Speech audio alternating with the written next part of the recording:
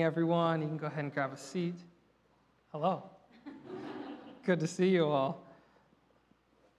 It is a joy, again, the last couple weeks to see more and more of your faces. It's been so long, so truly happy to have you all here. Now, today I'm going to start with a quote first. Derek Martin reminded me this morning that is a horrible thing to do in English literature class in high school.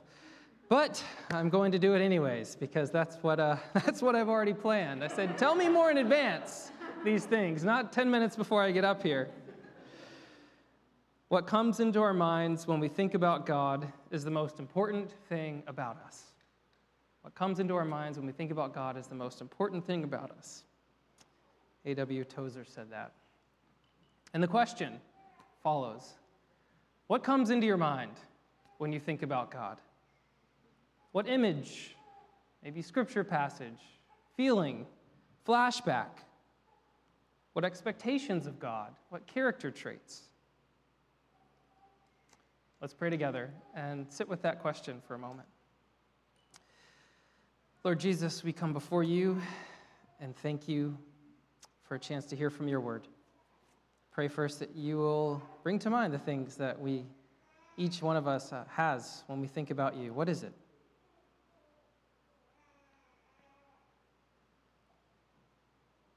As we draw to your word this morning, we ask, God, that you will refine our hearts, refine our thoughts. May we see you clearly. May our love for you grow as we sit before your word today. Come, Holy Spirit, now and speak. In Jesus' name, amen. Well, A.W. Tozer thinks that it is the most important thing about you, whatever comes to your mind when you think about God. That's a big claim. He says this because he goes on to say, we tend by a secret law of the soul to move towards our mental image of God, whatever that is. And I think he's onto something. Today, our passage is about this, what we think about when we think about God. And as it turns out, it does really matter. So we've jumped a little bit forward in Exodus this week. This is our second to last week of the series. Last week we were in chapter 20, the 10 Commandments that Lloyd unpacked for us. And now we've gone all the way to chapter 32. And then in the in-between, God has been busy giving Moses some instructions on the top of Mount Sinai. The 10 Commandments were first, and then he gives God some more details about how they're going to live out their life as God's people, how they're meant to live to be truly free as his people, from 21 to 31. And a big chunk of this is how they're going to worship as well. He describes how to build something called the tabernacle, which was basically their portable temple to go as they traveled around the wilderness. So God gives them all instructions on how are you going to live as my people and how are you going to worship as my people. And then he writes them on 2 tablets for them, the famous tablets, the iconic picture that you have in your mind probably when you think of the 10 Commandments. Chapter 31, right before our text, ends like this. And God gave to Moses, when he had finished speaking with him on Mount Sinai, the 2 tablets of the testimony, tablets of stone, written with the very finger of God. So it's all been laid out. God's rescued the people from slavery. He's guided them through the wilderness, providing water and food, all the way to the mountain, Mount Sinai, where they have this incredible moment of encounter with God. And then he gives them the 2 tablets of the covenant, these stone tablets that say, how are you going to live as my people, and how will you worship me? It's the moment we've all been waiting for, isn't it? And surely God wants to send Moses down the mountain and say, spread your wings and fly. People, this is it. This is your chance. You're all ready. Go and do it. I've been working on this plan ever since I met with your ancestor Abraham way back when and told him, you are going to be a light to all the nations. Your descendants are going to go forth and proclaim the good news of my name. Now their toolkit is full. They have all they need. Go and make me proud. I got to think that's what God's thinking, right? You'd almost expect them right there and then to have a big tent revival meeting or something. Like, this is the moment. Or at least start construction on the tabernacle, like get their hands dirty and doing some good work. But at this moment of great anticipation, wow, we have an epic failure, don't we? I mean, it's epic. It's really big. Like, think if you're a sports fan and you have a team, and think of the last moment your team had the chance to win it all, and they choke. And I'm going to try not to reference our British friends right now, but it's really hard not to look at you. And man, it was so close. Wow, that's painful. Sorry, Brits. But I'm always struck at moments like this in the Old Testament with how brutally honest the authors are about their people's failings. They're telling their story. They don't sugarcoat it, do they? This would be the moment to make up a little fib about something good. But no. Exodus 32 happens, and it's a massive failure at a time when you'd expect the storyteller to give us something good.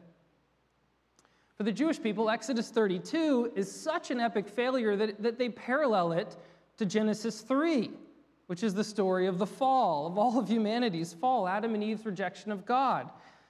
Now, in Israel's story, right at the start, when they're supposed to spread their wings and fly, they've been given everything they need. They ignore it and mess up. They say, thanks, God, for the advice. We've heard it. We'll take what sounds good. We'll scratch the rest. Well, today we'll look at this story and ask, okay, what happened?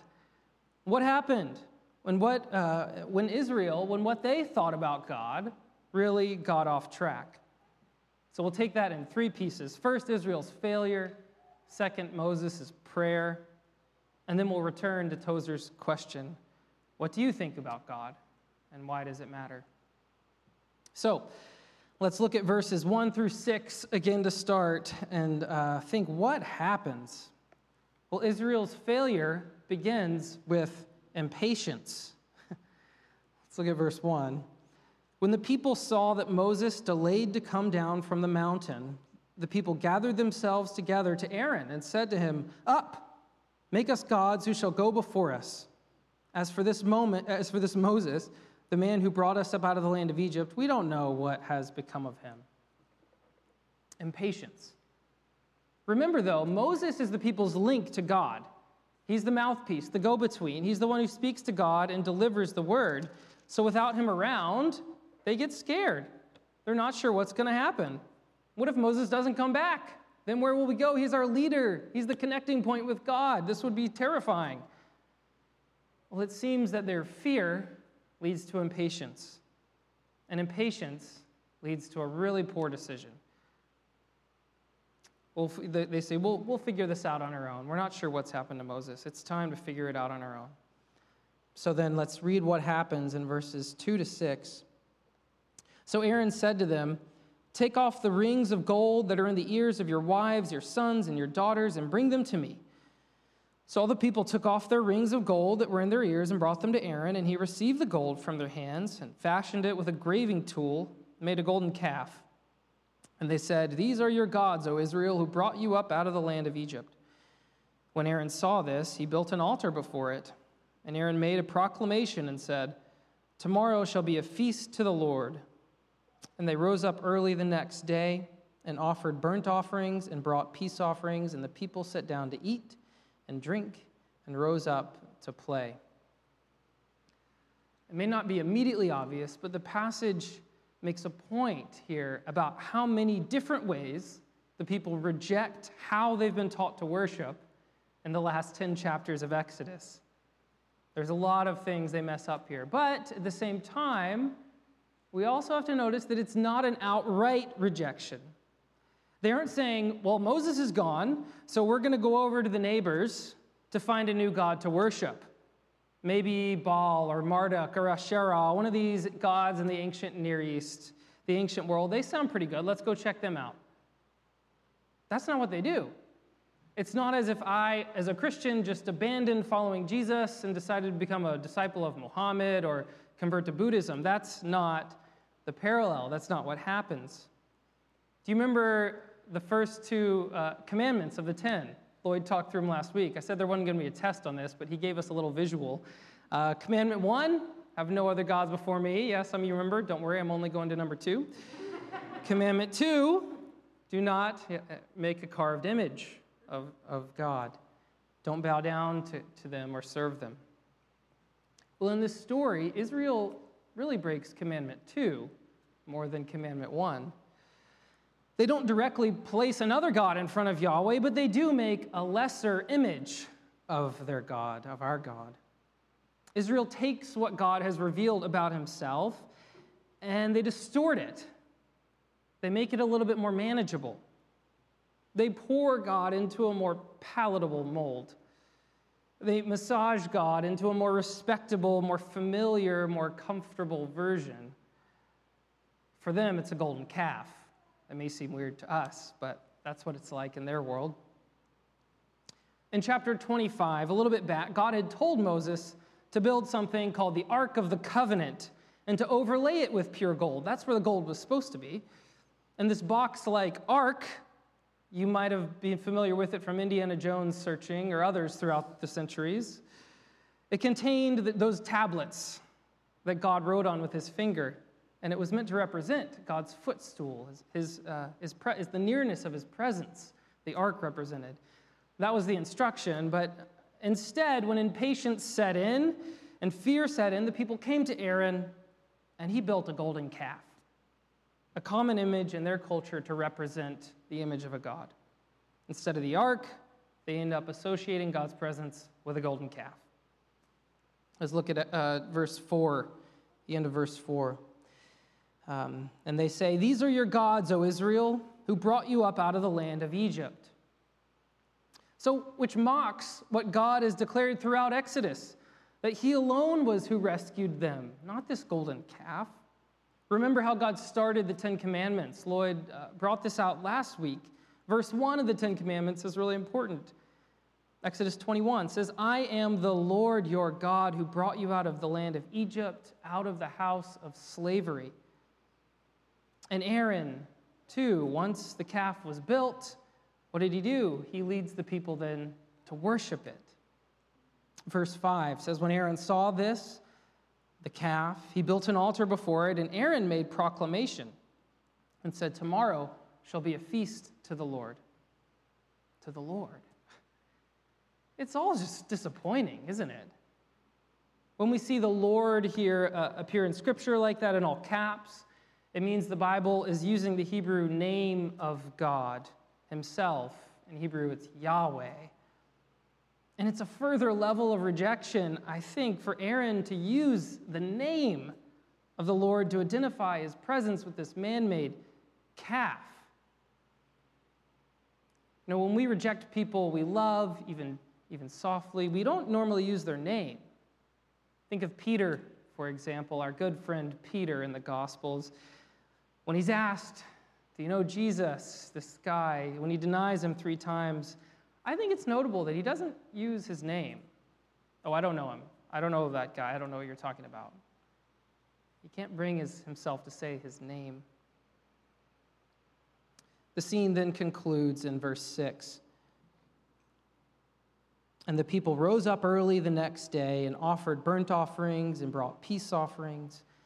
And the people sat down to eat, and they drank and rose up to play." So an altar is built, a feast is thrown, burnt offerings and peace offerings are given. All of these are described as elements of worship in the book of the covenant that God has given them, but it's all distorted just a little bit. Take the feast, for example, that's mentioned here, the play that happens in verse 6. The NIV translates it revelry. In other words, it's the difference between a raucous, out-of-control party as opposed to a feast of communion with God and others. The distortion of God, the twisting of God's image, is why Israel's sin is such a failure here. Because it matters what we think about when we think about God. And Israel is thinking falsely about God. And you might know the pain, the frustration when false thoughts are said or thought about you. Has that ever happened to you? You get word that people are saying or thinking things that you know aren't true about you. It's painful. See, if Israel had just broken the first commandment and gone over and worshipped Baal, this would have been tragic. But it also would have been a little clearer repent from this heresy and turn to the Lord. But most of the time in the Old Testament, when Israel engages in false worship, it's syncretism, and that's a word that means mixing of worship of one God with others.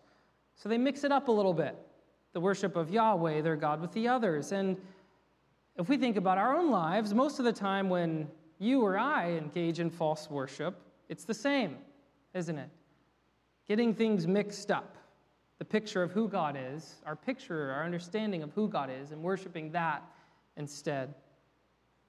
The Baal and the Marduk of our day, the idols of the city around us, they're clearer. They're prevalent, but usually at least you know when you're lusting after money or power or sex for fulfillment, at least usually have an idea that's going on. Not always, but usually. But the more subtle, more common idolatry is the invitation to recast the God that you know into a more palatable mold. To recast God into who you'd like him to be, a more useful God, a more controllable God, maybe a less offensive God. It's hard not to slide into that temptation, isn't it? Here's one common way that we can make God more useful. One mold, there's many, just one. Instead of a golden calf, we'll call it the self-help God. The image of the self-help God is widely on market today. Here it is. God will tell you what to do with your life. He has a clear plan for you with clear directions. Included in God's plan, you'll learn about your best career options, who to pursue romantically, or at least 2 to 3 good options. Maybe what charities to give to that will be emotionally satisfying for you. Maybe what friends you need to keep around, maybe what friends you don't. Other details may be thrown in. I'm caricaturing a little, right? But you get the idea, I hope. And all you have to do is be faithful at going to church and believing in Jesus, and this plan will be yours. Have you ever been pitched the self-help God? The problem is that this isn't how God operates. At least normally, it's a golden calf. This is recasting God into a divine life coach with all the answers in his best-selling book, right here, the Bible, Bible. Now, yes, God directs us. Our decisions matter, but a God who brings utter clarity on our path through life is not who we worship. It's not been my experience, at least. It's not what the picture that Scripture gives us. And I'm stressing this point about God providing clarity for our life decisions. Let me tell you a story about a guy named John Kavanaugh. John was a Jesuit priest and a professor at St. Louis University.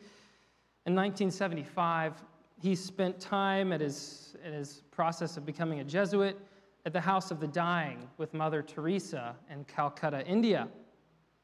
John recounted a conversation he had with her shortly before returning to the United States. The experience of being in this place with Mother Teresa had shaken him, and he was wondering what he was going to do with the rest of his life. So John goes to the saintly, now Saint Mother Teresa, and asks her to pray for him. He says this, "I had asked her to pray for me. She said, 'For what?' 'For clarity,' I pled. And she immediately said no. She would not pray for that. I complained that she seemed always to have clarity and certitude. I've never had clarity and certitude," she said. "I only have trust. I'll pray that you have trust." Mother Teresa for you. Never, ever having clarity or certitude. Wow. Only trust. Now, I don't pretend to compare myself to Mother Teresa, but I do resonate with her here in some ways. When big moments in life have come my way, I've rarely had full clarity about what to make of it and decisions. The desire for clarity and certitude can be a way to sidestep the call to trust God with our lives, our decisions, our days. It can derive from an unholy fear. We've been talking a lot about fear in this series. Well, the unholy fear is the sort of fear that's a fear of missing out on my best life, or a fear of taking a bold step, or maybe simply a fear of failure. None of these reflect trust. Trust is the core of how we relate to our Father in the heavens, whose name is holy, who gives us our daily bread. This is how we relate to him, trust. So we don't recast this God into a divine life coach. God may seem more useful this way when things work out, but on the flip side, and I know some of you know this, is also true. If we expect God to provide a clear path and he doesn't, or the clear path we thought he'd given us all of a sudden isn't so clear, or that it has failed, then God has failed. And if we don't recognize the truth that this idol is crumbling and it's an idol and not the true God, then our faith in the true God might sadly crumble too. This is why God wants you to know what he's really like, who he's really like.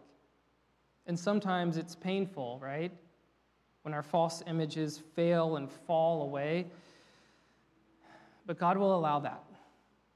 Because at the end, it's always better to have a sight, a good, right sight, purified about who God is and move closer to who he truly is.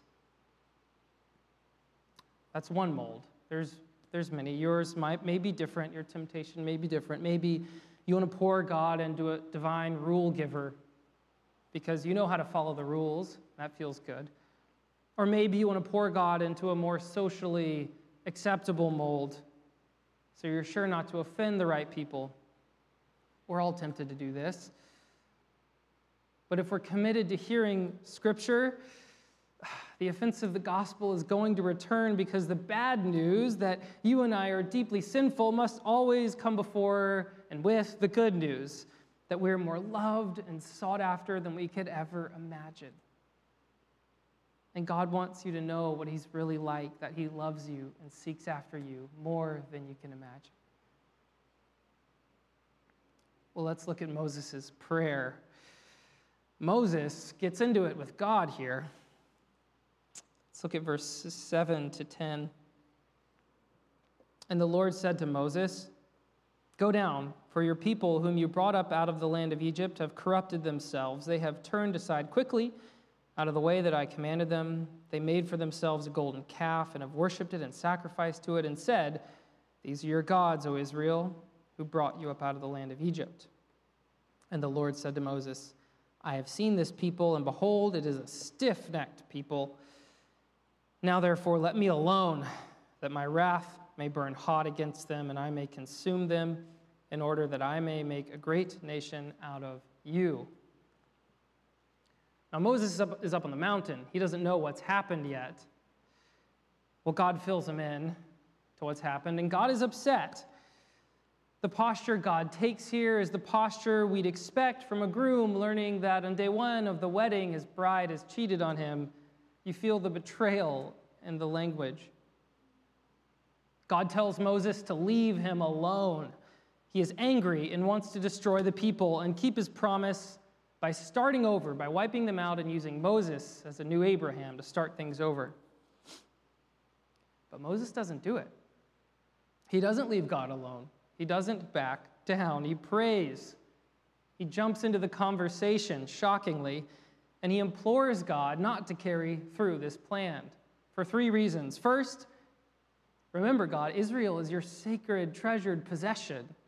Second, God's reputation is on the line. If he does this, then Egypt is going to laugh at the rescue. Yeah, God rescued this people, but then he just smitten them in the wilderness. And then third, Moses reminds God of his promises and calls those to the front. Remember the covenant you made, God. Keep it. And God relents. He relents. He doesn't destroy them. Well, how do we handle this? This is a weird story about Moses convincing God not to do something. This story and others like it in the Old Testament remind us that God isn't a machine. He's not a formula. He doesn't hold a secret, unalterable map of everyone's lives ever and everything that has ever happened and that everything is going to happen. The conversation is focused on Moses and God's relationship and interaction. apparently what God reflects here isn't final, is it? Because while on the one hand we do affirm that God is an all-knowing and all-powerful God, yes, but on the other, Moses makes the same assumption that we do when we pray and ask God for things. When we pray and ask him to hold off the rain for our picnic, or we pray for safe travels, or we pray for the cancer to go away, there's an assumption, right? That God has not yet made up his mind about how things are going to play out. There's some openness, or otherwise we wouldn't pray. We all assume this in prayer, whether we think about it or not, and it's one of the great mysteries that we're invited into the courtroom of the Almighty God and are allowed to make our requests known to him. It's the pattern Scripture gives us, and it's the pattern even Jesus gives us. Father, if you will, take this cup from me, he prayed. Let's be clear, God's big purposes are not dictated by humans. He's going to do what he's going to do. He will complete the work he intends, restoring things. But he invites us to participate in the means and how it gets done. He invites us to pray and join in with him. It's amazing. We can pray. We can be ambassadors of his kingdom. We can make a real difference in our lives here and now. What comes into our minds when we think about God is the most important thing about us. And friends, God wants you to know what he's really like. He wants you to know what he's really like. He wanted Israel in the wilderness to know that he was different from the gods of their neighbors that were represented by golden calves and statues, who couldn't be trusted, who couldn't speak, who treated people as slaves. He wants us to know that God isn't a divine life coach. He's not a machine. He's not a moral referee. He's not a divine pat on the back for a certain human program. None of that is who God is. He wants us to know his glory and beauty, his character, his true name. He wants us to see his face. In Exodus 33 to 34, God passes by Moses in all his glory. It's a beautiful little story coming up in Exodus. But God shields Moses from seeing his face. He puts his hand out, and God says that no one can see my face and live. But again, apparently, this isn't God's final word on the matter, is it? God eventually does decide to show his face in all his glory. Our good friend Peter and his friends, James and John, they saw God's face on top of a mountain. And the disciples and the soldiers and Mary and her friends and all the passerbys coming to and fro from Jerusalem on that dark day saw his face too. They saw his face, and guess what? Even though God said that anyone who sees my face is going to die, those people, they didn't die on the spot. But God did. It turned out that when God's glory was fully revealed on that cross, that the death that was required for a human to see God's face, when it was fully revealed, it was wrapped in self-giving love. God took that death on himself, the death that every other person who saw him deserved to die that day, and God stood in the way. Again, he held his hand and shielded. He held his hands open and shielded them. He upturned the logic of power and fairness in our world. He still does. He's not a God about making sure everyone gets exactly what they deserve, having it meted out in perfect fairness. Instead, he uses a law of sacrificial love. It's unbelievable to the logic of our world. It makes no sense out there because it's a power and a law from beyond our world. The cross, the Apostle Paul says, is folly to those who do not believe, but to those who do, it's the wisdom and the power of God. We can't be certain about how our lives are going to play out following this God. We don't know exactly how they're going to look when we decide to follow Jesus, but we can be certain about what God is like. His name is Jesus, and he wants you to know who he is. He wants all of us to know who he is and what he's like. He wants you to know his love for you. He wants you to know that he died for you, so that you can leave all those idols, all those false images of God that fail you and at the end of the day oppress you, and come to a foot of a cross instead and find freedom and healing and new life and the wounds of God himself. Let me say that again. He wants you to be able to lay aside all those false images of God and come to the foot of the cross to see him rightly, to see him purely, where you can find healing in the wounds of God himself. Will you pray with me?